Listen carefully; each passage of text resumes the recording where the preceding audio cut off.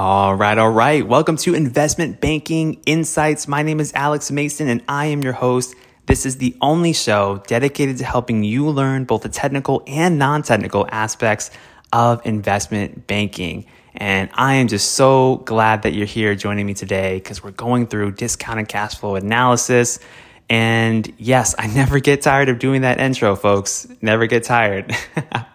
I know a lot of podcasters, they record their intro and they just kind of like play it every single episode. But I want to do it live for you because I want to bring the energy and just show you that I'm excited to be here with you today. So with that being said, what are we talking about on the podcast? We're talking about exit multiples. And we've been going through this concept of terminal value, this latter part of a company's history, well, really future history, but future projections, where we're looking at a company's growth and we know that things are slowing down.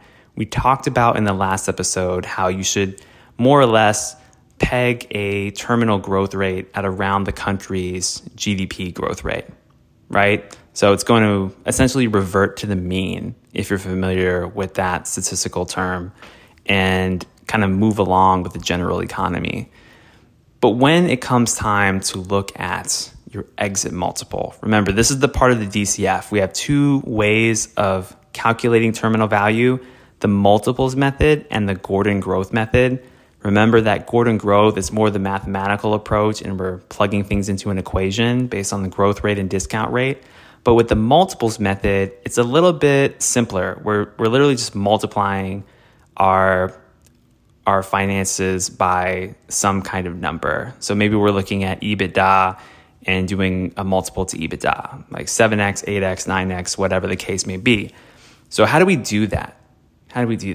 Well, what we would want to do is look at a set of comparable companies or precedent transactions. Remember, those are the two other major valuation methodologies we covered in depth a few dozen episodes ago.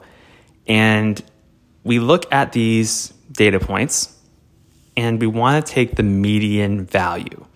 So let's say we have a couple precedent transactions where there was a 3x multiple, there was a 7x multiple, and an 8x multiple.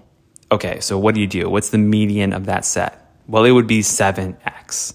And so we would say, all right, well, for our terminal value calculation in this model, we're going to use 7x because we have these precedent transactions that are relevant. Here's the median value. And then we might also kind of caveat that a little bit by looking at the range of values. Now, in the example I just gave, we had a multiple all the way down at 3 times EBITDA. So we have 3 times EBITDA, 7 times EBITDA, and 8 times EBITDA. That 3 times, it might be an outlier for a certain reason. Maybe there was just a really cheap fire sale of a business, or the sentiment was really bad, or there could have been some major litigation that was happening. We don't know why the valuation was so high or so low with that transaction. We just know that that's what the company sold for, okay?